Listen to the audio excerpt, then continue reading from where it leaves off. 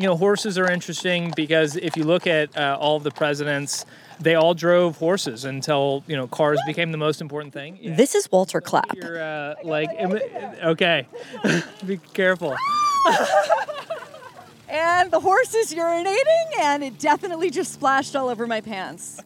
I met him in the parking lot of a strip mall where he was wearing a cowboy hat and sitting inside of a covered wagon being pulled by two horses named Liz and Lynette, who promptly urinated on my pants. This is really good immersive audio. He's running for president in 2024. My campaign was meant to actually begin with me driving horses through Yellowstone National Park, but the bureaucrats of Yellowstone put an end to that. Clapp has maybe 600 followers on Twitter. Polling is interesting because it requires that the pollsters put your name in the poll, right. Which presently they have not elected to do. His main campaign issue is opening the cap on the House of Representatives. In other words, he thinks there should be 11,000 representatives instead of the current 435. To be honest with you, I didn't even know this was an issue to care about. But according to Clapp, it's what George Washington would have wanted. One of the things that uncapping the House does is it would allow legislators to replace some of the bureaucrats. So if you took George Washington's formula, we would have approximately 11,000 representatives, which seems like a lot. We currently have 435 pursuant to a law passed in 1929. But you consider we have 2.5 million non-DOD federal bureaucrats, and 11,000 is like 0.5% of that. So it's actually a relatively small amount. Now, if you're anything like me, you've probably never heard of Walter Roger Clapp until this very moment. But in a way, Clapp might be the perfect symbol for this Republican campaign. This random guy, who no one knows, may well have as decent a chance as any of the 7 GOP candidates who took to the stage Wednesday night at the Ronald Reagan Presidential Library in Simi Valley, California. That's where I am right now, where I'm coming to you live along with my colleague, Peter Savodnik. Hi, Peter. Hey, Barry. Who's sitting with me here in the now empty spin room as the clock approaches midnight. I'm Barry Weiss. This is Honestly. For now, it's still Wednesday, and I'm coming to you from the Ronald Reagan Presidential Library, where we just witnessed the second GOP debate.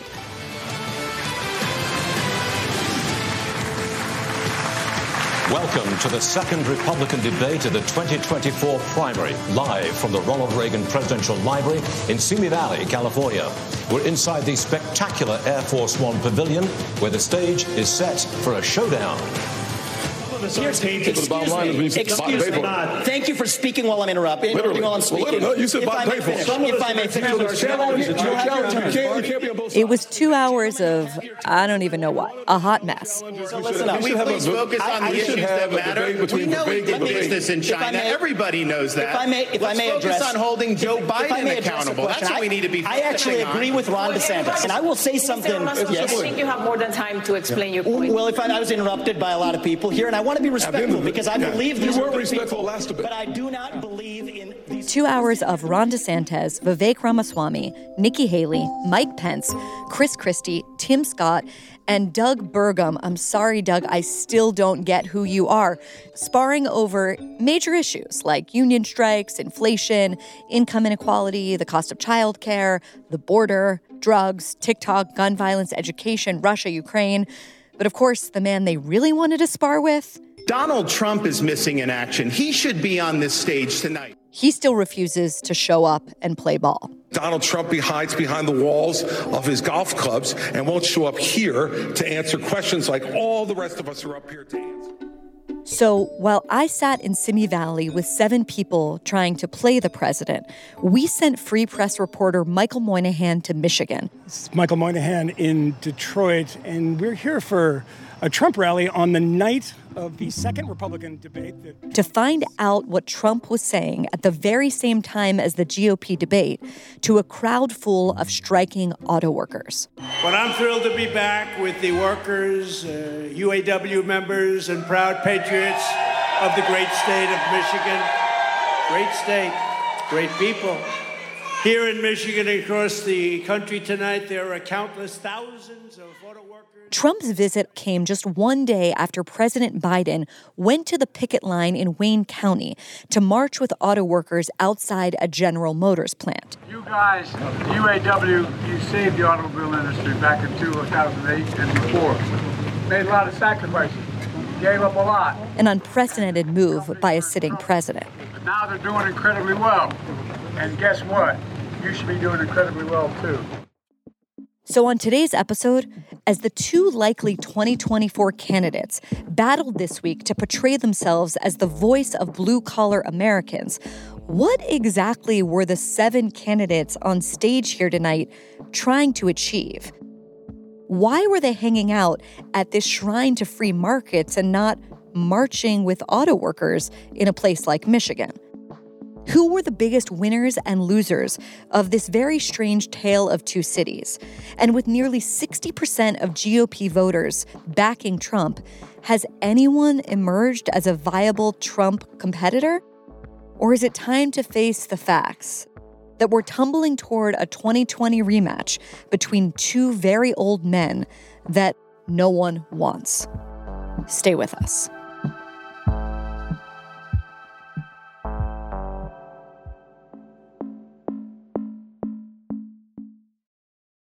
Did you know that Fast Growing Trees is the biggest online nursery in America?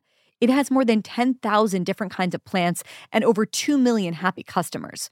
Spring is right around the corner, and Fast Growing Trees is here with fruit trees, palm trees, evergreens, houseplants, and so much more to liven up your house and your yard. Fast Growing Trees makes it very easy to order online. Your plants are shipped to your door in 1 to 2 days. And along with their 30-day Alive and Thrive guarantee, they offer free plant consultation forever. So you can grow lemon, avocado, olive, or fig trees inside your home. You'll find the perfect fit for your climate and space, all without having to hire a landscaper or drive around to nurseries in your area. Fast Growing Trees has plant experts to talk about your soil type, landscape design, plant care, and anything else you might need. And this spring, Fast Growing Trees has the best deals online. They're offering up to half off on select plants and other deals. And listeners to our show get an additional 15% off their first purchase when they use the code HONESTLY at checkout. Again, that's an additional 15% off at fastgrowingtrees.com when you use the code HONESTLY at checkout. Fastgrowingtrees.com, code HONESTLY. This offer is valid for a limited time. Terms and conditions may apply. Listeners of Honestly have probably heard me talk about Sapir, a quarterly journal edited by my friend and former colleague Bret Stephens, and for good reason. Sapir is home to thoughtful, heterodox analysis on topics we care a lot about on this show: foreign policy, domestic policy, education, the Middle East, and much more. With Israel at war and rising anti-Semitism in the West, including at our most elite universities, Sapir is more important than ever. Its current issue, called Friends and Foes, takes a deep, hard look at the people and principles that we can count on to counteract dangerous cultural and political trends near and far, and those that we can't. I recommend Danielle Haas's article on the human rights establishment. Haas was a senior editor at Human Rights Watch for over a decade, and she offers an intimate, inside view of how human rights NGOs have lost their way and how far they have strayed from their founding missions. Check that essay out, along with the rest of Sapir's current Friends and Foes issue, at sapirjournal.org/honestly. That's SAPIR journal.org/honestly. Peter, I've never done cocaine, but this seems like an occasion where it would be very, very welcome. It's nearing midnight. Yes. And where are we? We are at the Reagan Library in Simi Valley, about 45 minutes north of LA. The media is clearing out. It was a bit of a tornado tonight. Maelstrom of media, cameras, reporters, screens, all that. It was a lot of fun. And it's winding down. It's winding down. I think we might be the skeleton crew here. So we are. So we got on this shuttle from the parking lot, and it sort of wound up these gorgeous, sun-dappled hills. And what did you say to me when we were on that little bus? Yeah, it felt like a movie set. It felt like a movie set. It felt like sort of the Reagan mythology. This is the America, the California that he evokes in his speeches, his soaring rhetoric, that Reagan, more than any politician of his age, could pull off. And you feel that. You get to the library and you feel like this is a magical place. It felt like a piece of theater. It felt like one of the movie sets that, Reagan made his name on. And the question, I think, tonight was, were we watching something that was real, or were we watching something that felt like it was more produced or make-believe? Well, I think that is the question that a lot of voters are coming away with tonight, certainly, and we'll get to this, what we saw in the spin room with people with their sort of caked-on makeup, standing in front of soapboxes, creating like a mosh pit around candidates that will easily sit down for a 2-hour podcast. All of this is sort of like a vestige from an earlier era that makes absolutely no sense to me as a journalist. But I think the big question that voters have is, was anything that they just watched on television tonight at all relevant? If Donald Trump is polling the way he's polling and Biden is amazingly going to be the nominee, what were they actually tuning in to watch tonight, if not a piece of theater? Yeah, I mean, none of it would make any sense if the voters were really happy, if a large majority of voters were content with their sort of the two front runners and with the choices, that they're faced with. But the reality is that a very large majority of Americans who tend to agree about nothing these days are agreed on not wanting a 2020 rematch. And so the debate tonight, yes, was very important, because what we're looking for, what everyone is looking for is there any path, any world in which we don't go through a Biden-Trump rematch?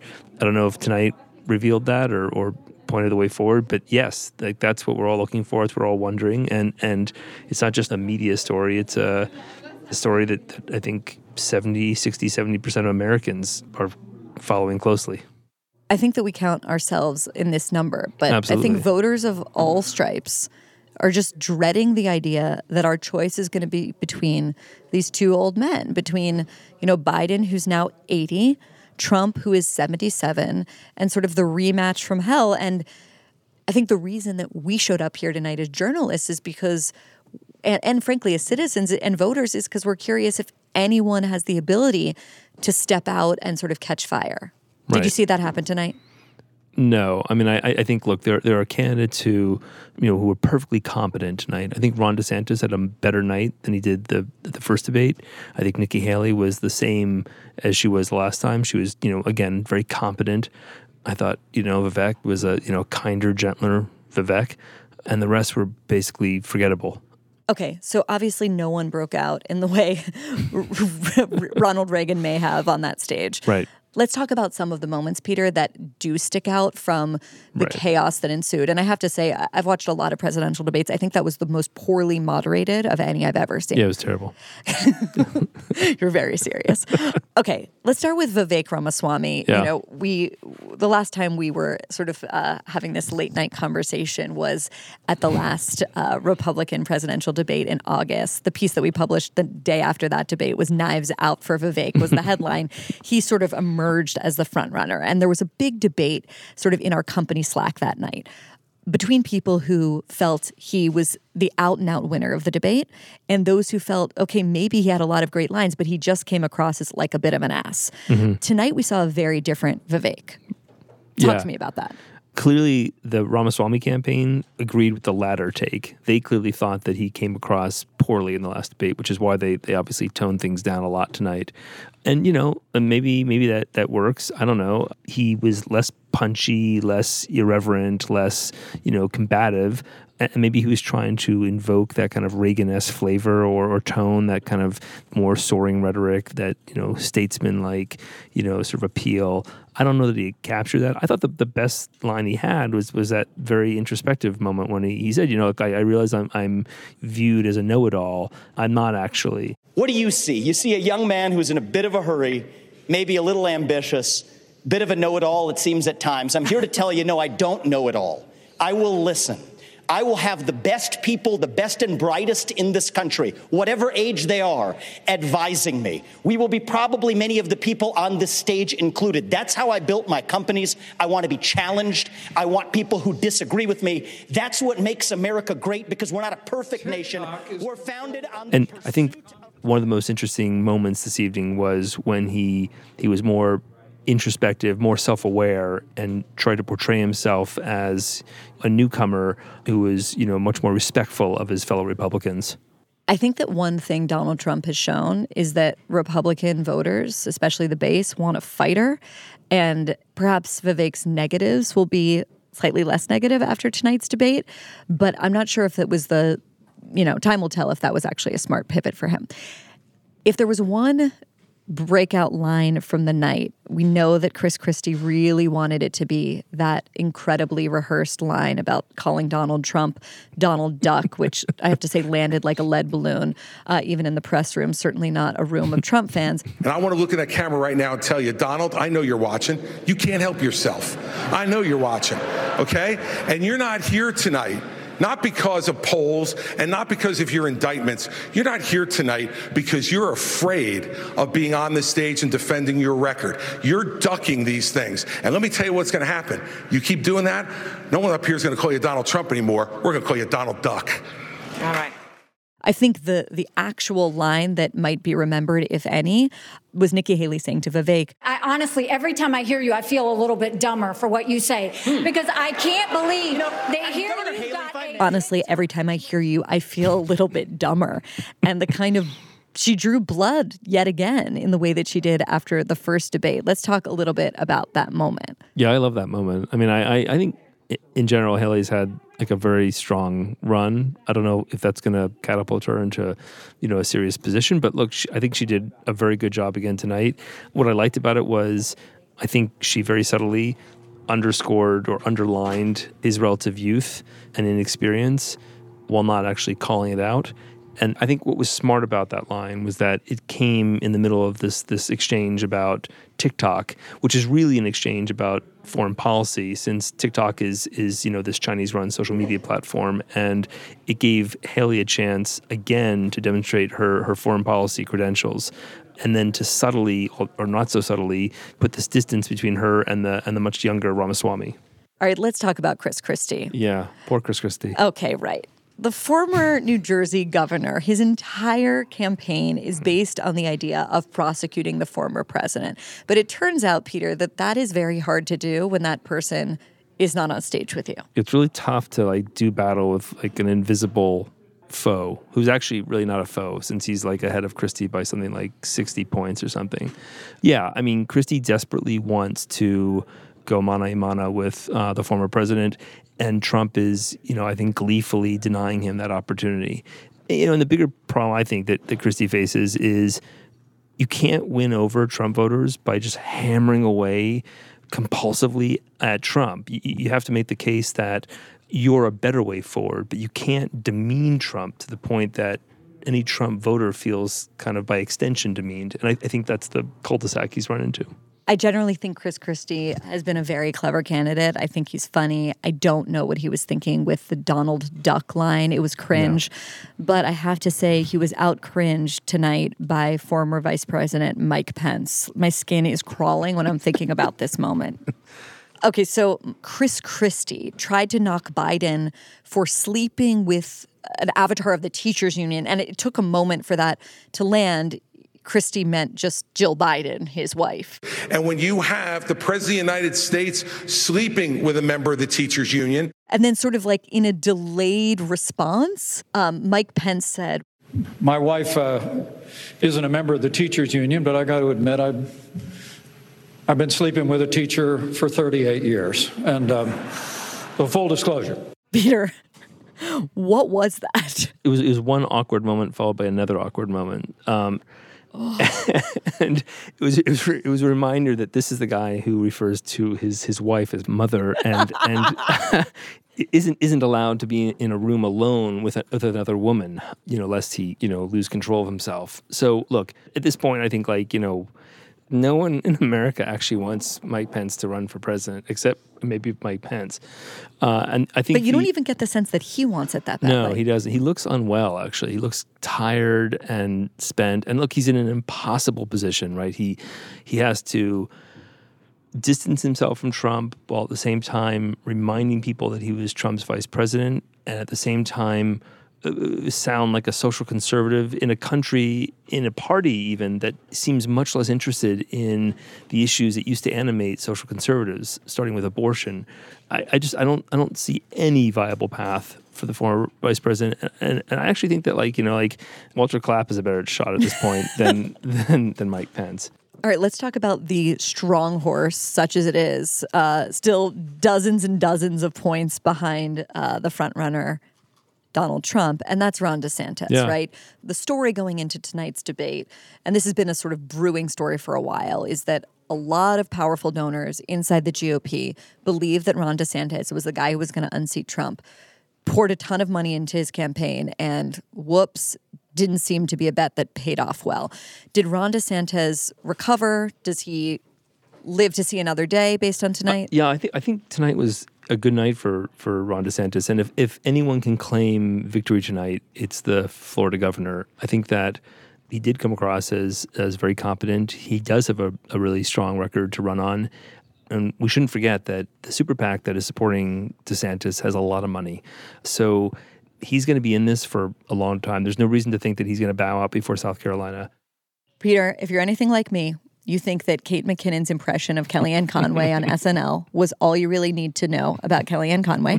But tonight I met her for the first time in person, and I asked her, she's a political animal. Was anyone sort of a breakout star? Here's what she said. I think anybody on the stage tonight would do a better job than Joe Biden and Kamala Harris. The question is, what did they do to cut into Donald Trump's lead? Anything? He's like a hologram hovering over the whole place, doesn't even need to be here.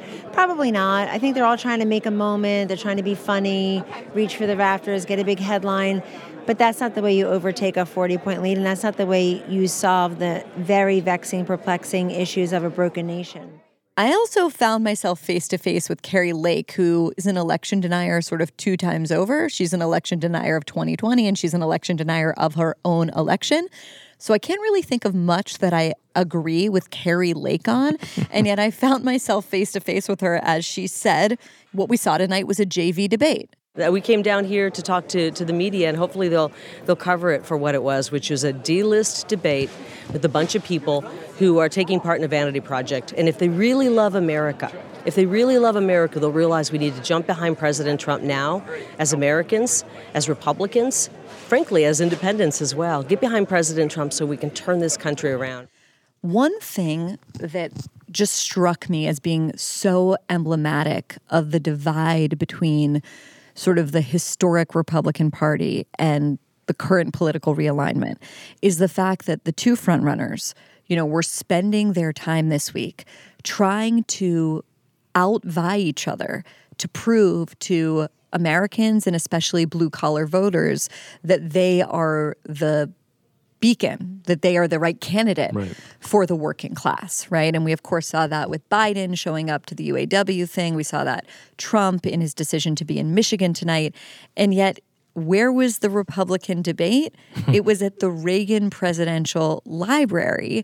And you had this very strange, very 2023 moment of Vivek Ramaswamy hitting out against Jack Welch, who listeners will remember took over GE the same year, 1981, that Ronald Reagan took the White House and sort of applied these free market principles. Some would call it union busting. We'll leave it for listeners to decide. And sort of lamenting the way that his father languished at GE under Jack Welch. I'll say that I don't have a lot of patience for the union bosses. I think that's where he and I actually have a common view. I do have a lot of sympathy for the workers, however. People are going through real hardship in this country. I've been through hardship growing up. My father stared down layoffs at GE under Jack Welch's tenure at the GE plant in Evendale, Ohio. My mom had to work overtime in nursing homes in Southwest Ohio to make ends meet and pay off our home loan. So I understand that hardship is not a choice. But victimhood is a choice, and we choose to be victorious in the United States of America.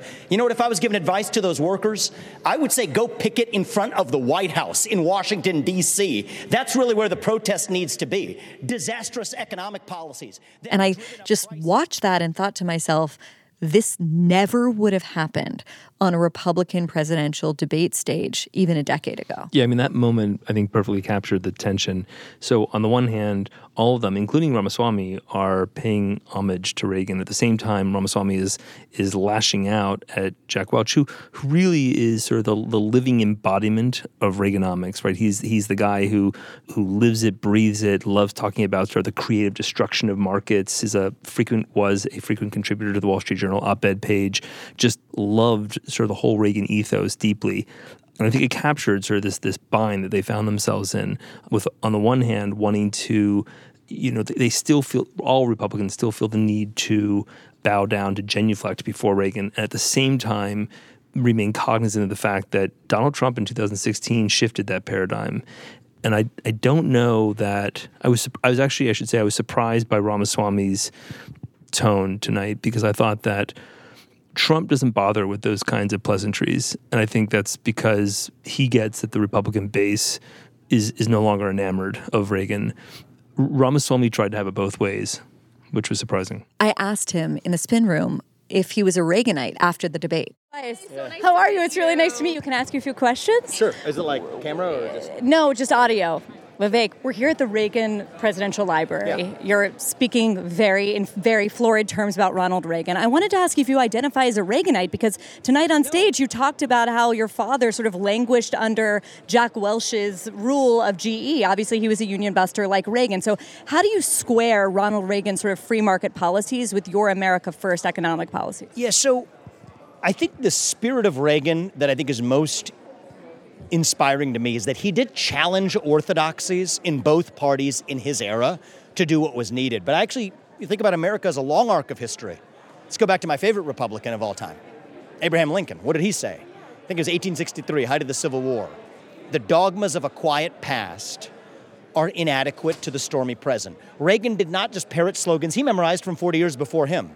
And so I think the dogmas of 1980 are inadequate to address the unique challenges we face in 2023. But that doesn't mean we can't learn from the people who came from us to actually channel that same spirit. Some of the threats to liberty today aren't just through Congress and traditional legislative big government. It's, first of all, the administrative state, a fourth branch that's bigger now than it was then. It's a merger of private power and state power that together do what neither can alone. That's different than the challenge that Reagan faced. I don't think Ronald Reagan today would be parroting Ronald Reagan slogans, even though many people who think of themselves as Reaganites are. Think about communist China.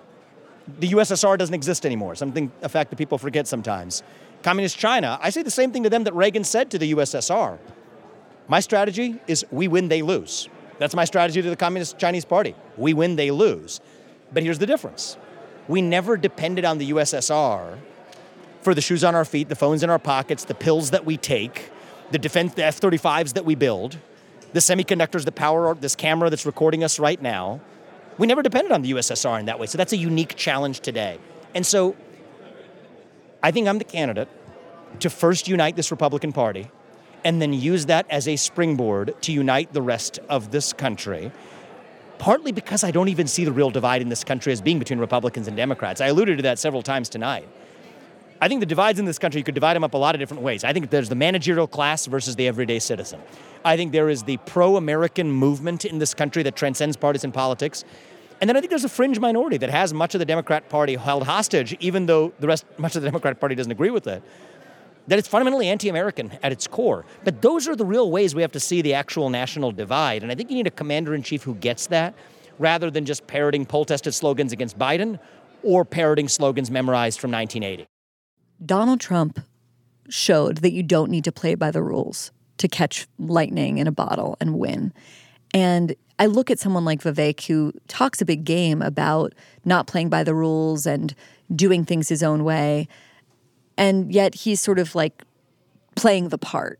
Right. And I wonder what it would look like for one of these people to say, no, I'm not doing it that way, and just do something kind of radically different. Right. That would have been, I think, like a smart move. Like it's odd to me that, somebody who has literally nothing to lose, like a Chris Christie, or God, a Mike Pence, or any of these guys. I mean, just to say, you know what, I'm not going to Simi Valley tonight. I'm not going to try to give a speech in the shadow of the former president, but I am going to do something bold and again, forward-looking, and I'm going to try to articulate a vision And it may be that, look, like the sad reality may be that none of the people on stage tonight, that no one running, including Trump and Biden, has the capacity for that kind of vision or leadership, and that what we're suffering through is just this protracted moment of leaderlessness in America. We've got leaders, people who can get votes, raise money and all that, but don't know how to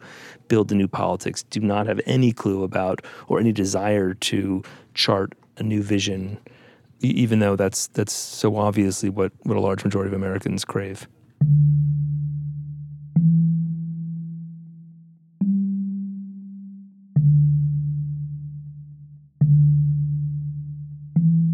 Michael Moynihan reports from Michigan right after the break. We'll be right back.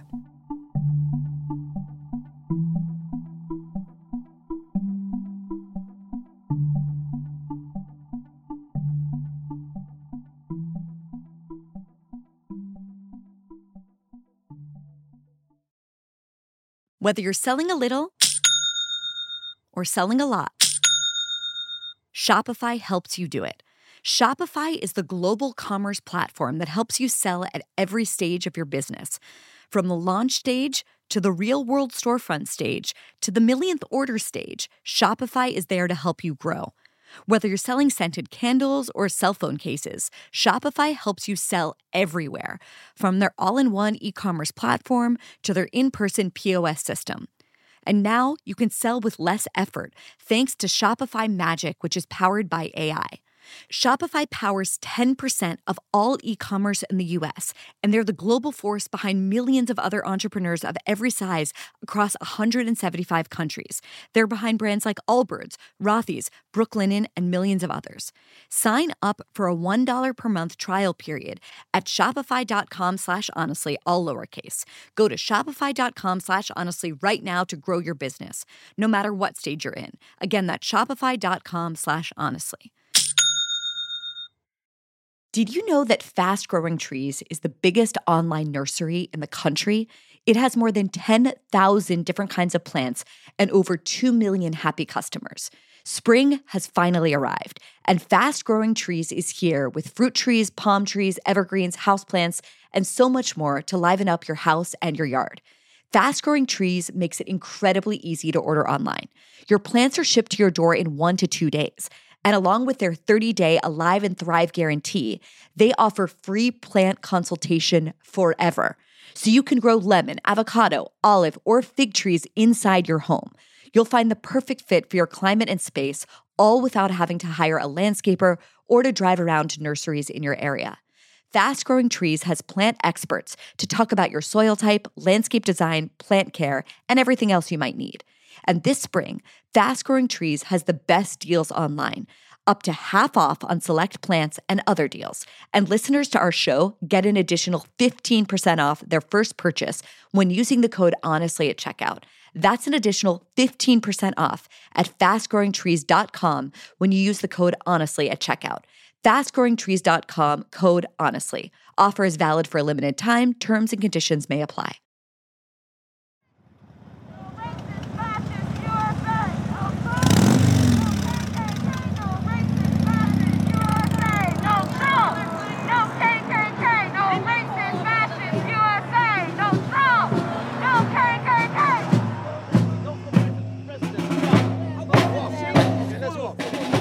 Last night, I went to Detroit. This is Michael Moynihan in Detroit to a room full of plumbers, pipe fitters, electricians, and supposedly some auto workers on strike who support Trump, not Biden. And we're here for a Trump rally on the night of the second Republican debate that Trump has skipped in favor of speaking to UAW workers, union workers here in Detroit who are on strike. What do we want? Yeah, when do we want it? Now! So Trump is speaking on a kind of factory floor at Drake Industries, which is a non-union shop. And they make components for various automakers, including non-American automakers. But he's hoping to draw union people into this shop, which is, again, not a union shop. It's a very, very sort of pointed place to actually have a speech. Joe Biden came yesterday and spoke, and the first American president to ever speak on a picket line, spoke to UAW workers. The head of the UAW is very strongly pro-Joe Biden. So we're here to talk to union workers who are bucking their union and actually supporting Donald Trump. Can I chat with you guys for a second? What's up? Tell me about the hat. What's that? Tell me about the hat. We're in a crisis, man. The crisis. The crisis? Yeah. Biden's the crisis. And everyone that's been in politics for the last, I don't know, my whole life. I'm 32. You go back probably 100 years. Yeah. You can keep going, you know. But those union auto workers were pretty hard to find. Do you work in the auto industry? No. But you're a union guy? Yeah. Did you work in the auto industry by any chance? No, I have not. No. Okay. Mm-mm. Are you? You're not in the auto industry, are you? I am not auto workers. Okay. Close? But I have bought an American-made car. Okay. Instead, I talked with a lot of non-union workers, like this guy named Tyler. The head of the UAW says, this guy's a billionaire, he hates workers, you're a worker. Well, he doesn't look at the last couple decades, obviously, you know, and what's been going on. And there's obviously money just going around in a circle, you know. What do you think the biggest problem is right now? What's the thing that animates you more than anything else? I would just say just pressure, honestly. It just feels like pressure. I feel like I watched Trump get shit on for 4 years. Yeah. You know, even more before that. Yeah. And you can see the double standards, the zero accountability, and it's pressure. You know, it's like mental pressure. And some non-auto industry workers too. Sean is in a union. Sean, you know the last name. And are you from Elginak too? Actually. But he doesn't like it much. You're a union worker who hates the union. Kind of, yeah, pretty much. They've done nothing for you? I don't feel like it. And they take a chunk of your paycheck? Yeah. Yeah. Every week. Yeah. I could buy before inflation, I could buy 5 Tim Hortons coffees a week with that. So you measure presidential success by Tim Hortons coffees? It's very Canadian of you, by the way. Everyone I spoke to was unanimous in the opinion that Biden is taking the country in the wrong direction. So Biden comes here yesterday, right? Joins the Piccadilly. He says union people vote for Democrats, right? I mean, if you're a union guy, he says you should vote for Democrats, right? Definitely probably voting red. Who did you vote for last time around? Last time I did not vote, so this time I am going to. So what got you so amped up to vote this time? And to come out here to see Donald Trump? I don't know, this is the first time in my life I've been more paycheck to paycheck, I guess, or maybe bank fees and shit like that, so the past 4 years have not been good to you economically? No, not necessarily. Yeah. So. Not like Trump's 4 years. And that the Republican Party is now the party of the working class. Not like Trump's 4 years, you know. So tell me about that. Bought a car, got engaged, had a kid, you know. All during Trump's time. I'm not going to give him all the credit, but still, it's, you know. Yeah. I met a woman named Beverly who had no ticket to the event but showed up anyway. Are you going into the rally tonight? No, I don't think we can. Oh, you didn't get tickets? Yeah. So why did you come? Just to support Trump? Absolutely. Be outside? Yep. And did you come by yourself? Yes, I did. To wave a large flag declaring Michigan Trump country. She's always been a Republican, but says she likes the Trump Republican Party much more than the so-called globalist Bush Republicans of the past. Do you like this Republican Party more than the Republican Party of George Bush and, Marco Rubio, the people that Trump calls rhinos? What's the difference to you? Why do you like this one better? Because we are America first. The Bushes were globalists. They still are. And I'm not a globalist. Was that a word that you used before Trump, or did Trump kind of enlighten you to that? No, Bush himself talked about New World Order. Mm-hmm. And I never liked that. Yeah. But I didn't have a choice. So you're not going to be watching the debate tonight? Oh, I might check it out for a little bit. What do you think of all those other candidates running against Trump? They got no chance. They don't have a chance. I met a woman wearing a T-shirt with Trump's mugshot on it. There were so many people that thought when the Trump mugshot happened that it was like, oh, it's going to be everywhere. It's going to be a humiliation. I see it on posters here. I see it on your shirt. He's you good. Love that. He's good. Yeah. So the mugshot is a positive thing for you. Yep. They're not going to take him down. No. So you think all the charges against him, that's people trying to get rid of Trump? They're not real charges. I mean, it's ridiculous. Who says she misses the Trump years. What was the difference, the big difference for you? everyone was proud to be American. Now everyone's all Trump that and Trump this, and they're all sensitive. It's just ridiculous. It's ridiculous. So, you know, when everyone was proud to be an American.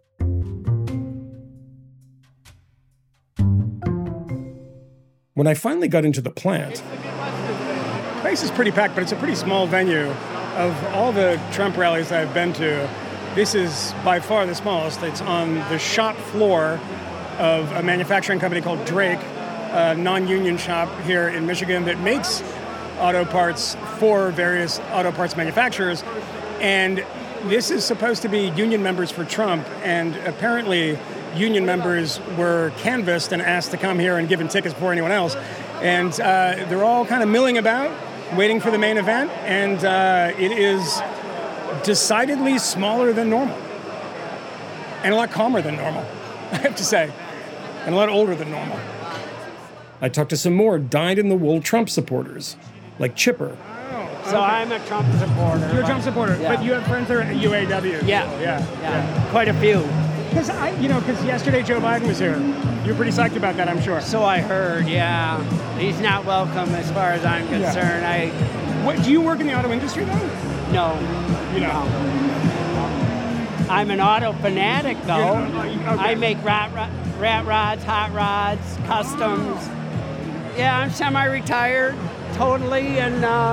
So the inflation, things like that haven't hit you? You know, I was raised to understand making a living long term, not relying on Social Security or the government. So I just always had my ducks in a row. But I hate spending the cost of everything, of course. I mean, it affects, but it's not like I can't afford it, but I just hate to pay some of the prices, and they're still going up. Are you a conservative? You know, I used to be a Democrat, and I guess it was through not really knowing enough about politics. When did that stop? That stopped pretty much when Obama got in. I voted for him for the first time, thinking that he's going to really make a great change, but he didn't do anything he said he was going to do, I don't think. So did you vote for Trump the first time around? Yeah. Well, how do you think he did? I think he did fantastic. I mean, come on, the lowest unemployment rate in how many years? You know, and not to bring the racial card out, but the blacks were happy, the whites were happy, the Hispanics were happy. Everybody was happy, even though a border wall was being built. And then, a little after 8 p.m., Trump came on stage. Ladies and gentlemen, please welcome the next president of the United States of America, President Donald J. Trump.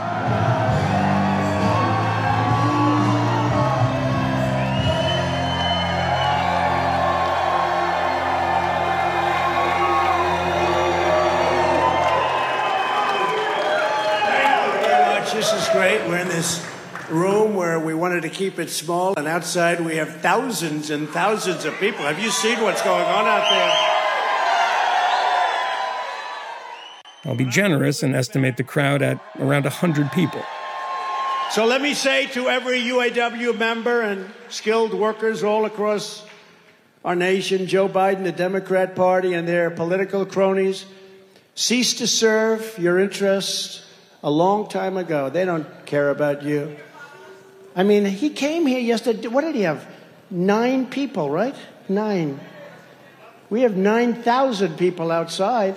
Again, really, they were about 100 people. And that's because they didn't know we were coming. They didn't even know we were coming. They just found out. In reality, they don't represent you. They represent a deep state bureaucracy, a global financial class, and a political class that have taken control of this country for their own enrichment and self-purposes, stealing your wealth and stealing your labor while shipping off our best and brightest to die in expensive, exotic... You know, it was a unique Trump rally in the sense that Donald Trump talked almost exclusively about cars, electric vehicles. Joe Biden and the UAW's political leadership talk about a fair transition to all electric cars, American labor will be under siege. It's not going to work for you. It can't work. Unions, the UAW, union negotiations. By most estimates, under Biden's electric vehicle mandate, 40% of all U.S. auto jobs will disappear. Think of this, in 1 or 2 years. Think 1 or 2 years. That's what you have to be talking about, not you're going to get X dollars an hour. It doesn't matter what the hell you're getting an hour. Do me a favor. Just get your union guys, your leaders, to endorse me. Okay? And I'll take care of the rest. And it's an interesting thing because it's very, very different than any other Republican conservative rally that I've ever seen in the past, because you have someone up on stage essentially making left-wing economic arguments. That's why I'm here tonight, to lay out a vision for a revival of economic nationalism and our automobile manufacturing lifeblood, which they're sucking out of our country. Arguments that the unions are the backbone of this country, they need to be paid more. A future that puts American dreams over foreign profits, and a future that raises American wages, that strengthens American industry, that builds national pride, and that defends this country's dignity, not squanders it all to build up foreign countries that hate us. That we have to shut off all trade to other countries and prevent Chinese cars. Look at the money he got from China. Look at what's coming out, China. Crooked Joe backed NAFTA. He backed China's entry into the World Trade Organization. He backed the horrendous Chinese manufacturing, Chinese batteries from coming into this country. He's selling you out to China. He's selling you out to the environmental extremists on the radical left. People have no idea how bad this is going to be also for the environment. You know, those batteries, when they get rid of them, and lots of bad things happen, and when they're digging it out of the ground to make those batteries. And, you know, I mean, this is the Republican Party of 2024, and there's literally no one that can wrest it from Donald Trump's hands. I'll give you the return of the United States of America as the greatest and strongest industrial nation in the history of the world. Together, we will dismantle the corrupt power structure that has feasted on the suffering of the American auto worker. And the thing about the Republican Party now is it's a party of extreme economic populism. And, you know, the people that you talk to here love that kind of talk. They believe that the economy can be saved by preventing trade, by putting walls up around this country to prevent both immigrants and trade. And they also believe in a lot of conspiracy theories. When you tell someone here that they're a conspiracy theorist or something they believe is a conspiracy theory, they say, no, it's facts. We're doing an end run around the traditional media. Usually then they make a barbed attack on you as being the traditional media. But keep in mind, what you get at a Trump rally is people who are committed. These are people, these are not persuadable voters. These people who made up their mind in 2016 and they've never turned back. And nothing that Donald Trump does, no amount of indictments, no amount of criminal proceedings can change their mind about this. They are very, very committed voters.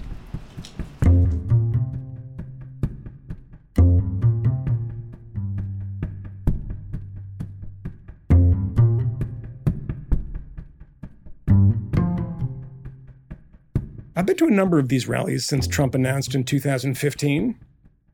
And amongst the old school conservatives, economic populists, and anti-globalists, one is never surprised to find the occasional belligerent anti-Semite. Who are you with? The Free Press? Not Detroit. No, not Detroit Free Press. Not Detroit. Barry Weiss's Free Press. Barry Weiss? Yeah. Get the fuck out of here. When I told this guy I worked for someone with the last name Weiss, he asked me where my yarmulke was. Where's your yarmulke? Oh, well, yeah, I guess that would be. Wow. Okay, but what you thought about it, Tom? About what? About what you thought. No, Did you enjoy it? No. Really? I don't trust you guys. I don't trust you guys. I'm sorry. Who do you trust, then? Nobody anymore. All right. I get it. That's Nobody. I mean, how am I supposed to trust in you guys? I'm sorry. You got Fox News. Oh, we're conservative media, and Fox News is like, Who do you watch, then? What do I watch? Yeah. Like, where do you get your media? Nothing. NJF. NJP? Spell it out. What? NF. Nick who? Oh, Nick fucking Fuentes, yeah. I didn't say... Nick Fuentes is the shit.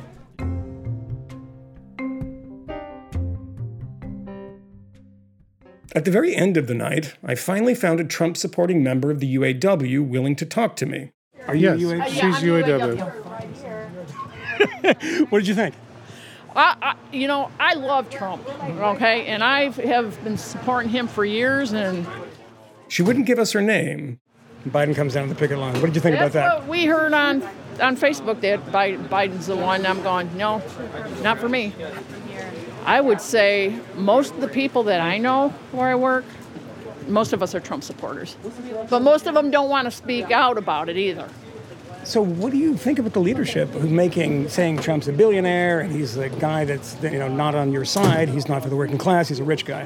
When you hear your union leader say that, what do you think? I think they need to wake up and do some research and find out what Trump is really about. Making money. He's one of the few politicians that are not making money by being in political office. Mm-hmm. Actually, he's going broke, or not broke, but he's losing money the longer he stays in office because he's working to restore America to its greatness. It is a great country, or the founding principles of it are great, but it's being sold out by politicians.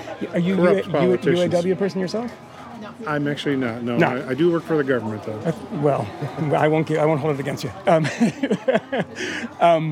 The question that I was thinking about UAW people when I was sitting in the audience, when he said, if they endorse me, they're going to have an easy time, but if they don't endorse me, they're going to have a hard time.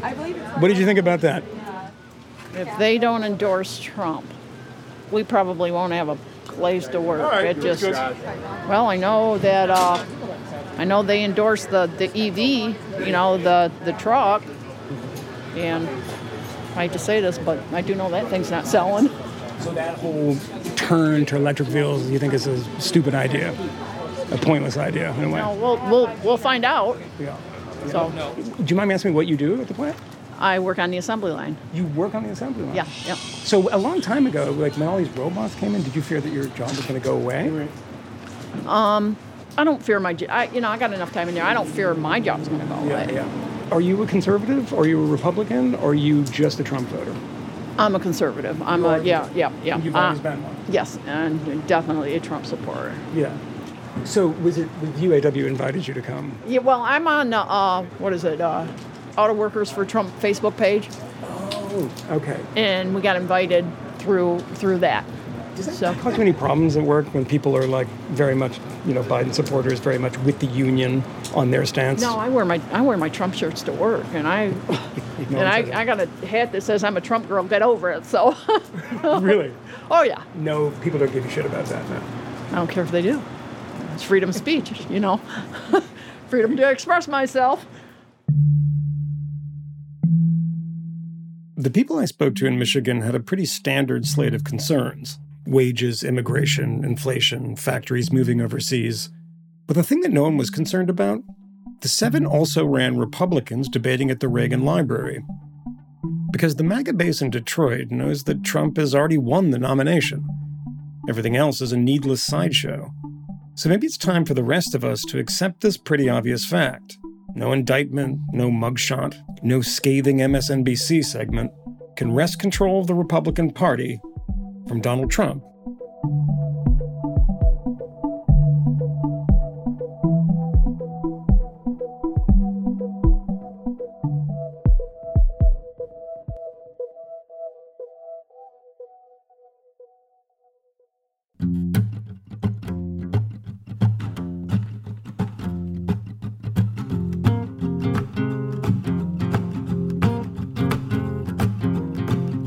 Thanks for listening, and thanks especially to Peter Savodnik and Michael Moynihan for staying up late and joining me on today's episode, which was a real blast to make with my colleagues. I was struck being in the spin room after the debate, sort of about the mission of why we're doing what we're doing. We don't want to tell you what you expect to hear. We want to surprise you. We want to provoke you. Most of all, we want to do fearless, honest, independent journalism. So if you believe in that, if you like what we're doing here on Honestly, there's just one way to support us. It's by going to the Free Press's website, by going to vfp.com and becoming a subscriber today. Signing off here in Simi Valley. We'll see you next time.